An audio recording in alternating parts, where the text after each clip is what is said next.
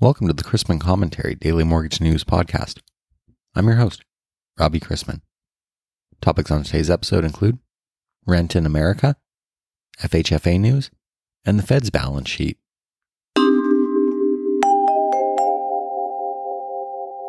Thanks to today's podcast sponsor, Matchbox. Matchbox is an operational consulting firm that was formed to utilize their diverse mortgage experience to consistently aid their clients, who they view as partners, in achieving operational excellence through the utilization of technology and capital market execution. Matchbox has been in business for 13 years, and the core of the team has been intact for over 10 years and has supported over 1,000 engagements. Matchbox has seen multiple cycles and has helped clients navigate the required changes and implement them. All of the company's practices, technology, capital markets, and education have members on the team with deep mortgage knowledge to assist clients during transition periods like we are currently experiencing. At a recent credit union event, the mood was good, and much of the discussion was about rent. Give or take a little, 50% of the U.S. is paying 50% of their income in rent. Products offered by depositories and portfolio lenders were also front of mind. Attendees remarked how fast 2022 is moving, and we're fast approaching Memorial Day, marking the unofficial start of summer. Time does indeed fly, and it's important to keep things in perspective. Fairway Independent's Jennifer S. sent over this tweet from Congress saying, the median annual pay during the Great Depression was 22% of the cost of an average home. Today it's 14%. That means that pay relative to home costs made it easier to buy a home during the Great Depression than right now. Originators have their work cut out for them in becoming subject matter experts for their clients in this rate and affordability environment.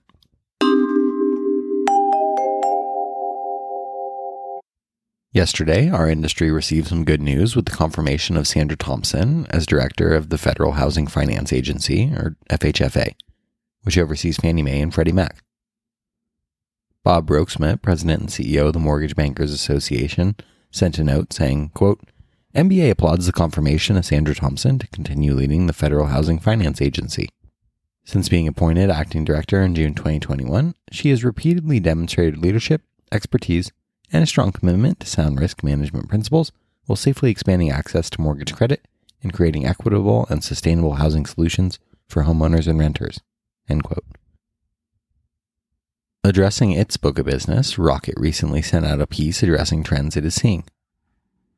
Through a push from FHFA to ensure that the GSEs responsibly promote equitable access to affordable housing that reaches low and moderate income families, minority communities, and other underserved populations, products and guidelines that specifically target first-time homebuyers continue to be developed and promoted.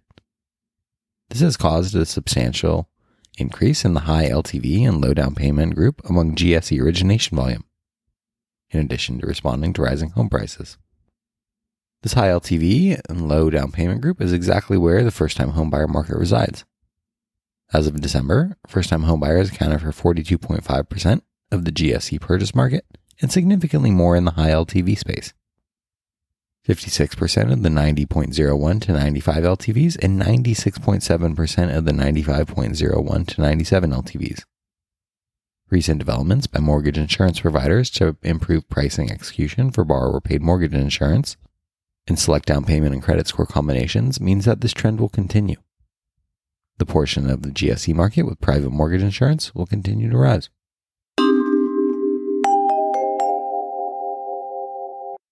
More signals over the past few days point to recession fears overtaking inflation concerns. But if growth is slowing, that takes some pressure off of the Fed. A downside miss in April's durable goods, decent demand at a Treasury 5-year note sale, and Fed minutes revealing officials largely endorsed the need for 50 basis point hikes over the next couple of meetings were the headlines yesterday. Wednesday saw Treasuries rally to the lowest yield levels since mid-April at one point. The past few days presented a return to the risk-off mentality, where investors sell stocks to buy bonds, driving the price up and yield down. Mortgage rates are beginning to come down too. Good news for borrowers. Market turbulence found a soft patch after the latest Fed minutes, which, even though it helped shape opinions about policy action and the path of inflation, proved to be a snoozer. Welcome news for a jittery bond market. Minutes from the latest policy meeting showed an agreement over 50 basis points rate hikes toward a neutral policy stance at the next couple meetings, with the committee saying it would give the central bank flexibility afterward and revealed no signals that officials would turn more hawkish in their fight to tame inflation, amongst unanimity that prices are too high and the labor market too tight. Policymakers also agreed that a restrictive policy stance may become appropriate depending on the economic outlook. There was broad support for reducing the balance sheet, and numerous participants voiced support for sales of agency mortgage-backed securities. Quote, after balance sheet runoff was well under, it would be appropriate for the committee to consider sales of agency MBS to enable suitable progress toward a longer-run SOMA portfolio composed primarily of Treasury securities. Any program of sales in agency MBS would be announced well in advance. End quote. Nothing new there, but traders are dialing back expectations for rate hikes after poor U.S. economic data recently. 134 basis points of increases over the next 3 meetings are currently priced into the market, down from 141 earlier this week. Today's calendar is already underway with the second look at Q1 GDP, which came down 1.5% versus originally coming out at negative 1.4%. We've also received weekly jobless claims in at 210,000, down from 218,000 last week. April pending home sales are seen falling later this morning, before Treasury auctions $42 billion of 7-year notes, and Fed Vice Chair Brainerd speaks before the House Financial Services Committee to close the day. The desk will conduct the last 2 operations on the current MBS purchase schedule before releasing a new schedule covering the May 27th to June 13th period, which is expected to total $18 billion. We begin the day with agency MBS prices roughly unchanged and the 10-year yielding 2.74% after closing yesterday at 2.75%.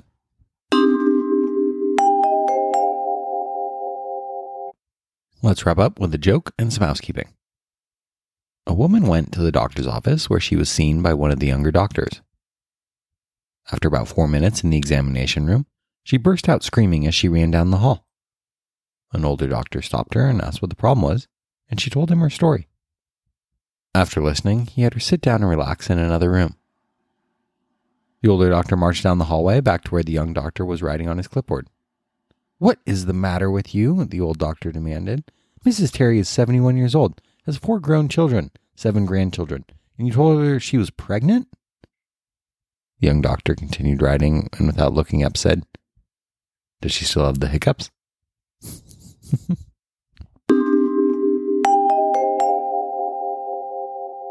Thanks again to Matchbox, whose goal is to understand your business model, provide insight based on their experiences, and work right beside you to put the improved process in place.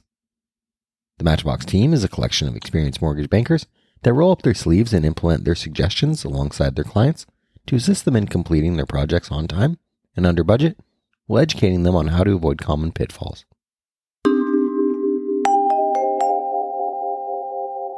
If you have any questions about the podcast or sponsoring opportunities, send me an email at robbie@robchrisman.com. Visit robchrisman.com for more information on our industry partners, access to archived commentaries, and how to subscribe to the daily mortgage news and commentary. To listen to or download past episodes of this podcast, search Mortgage News on any platform you get your podcasts from.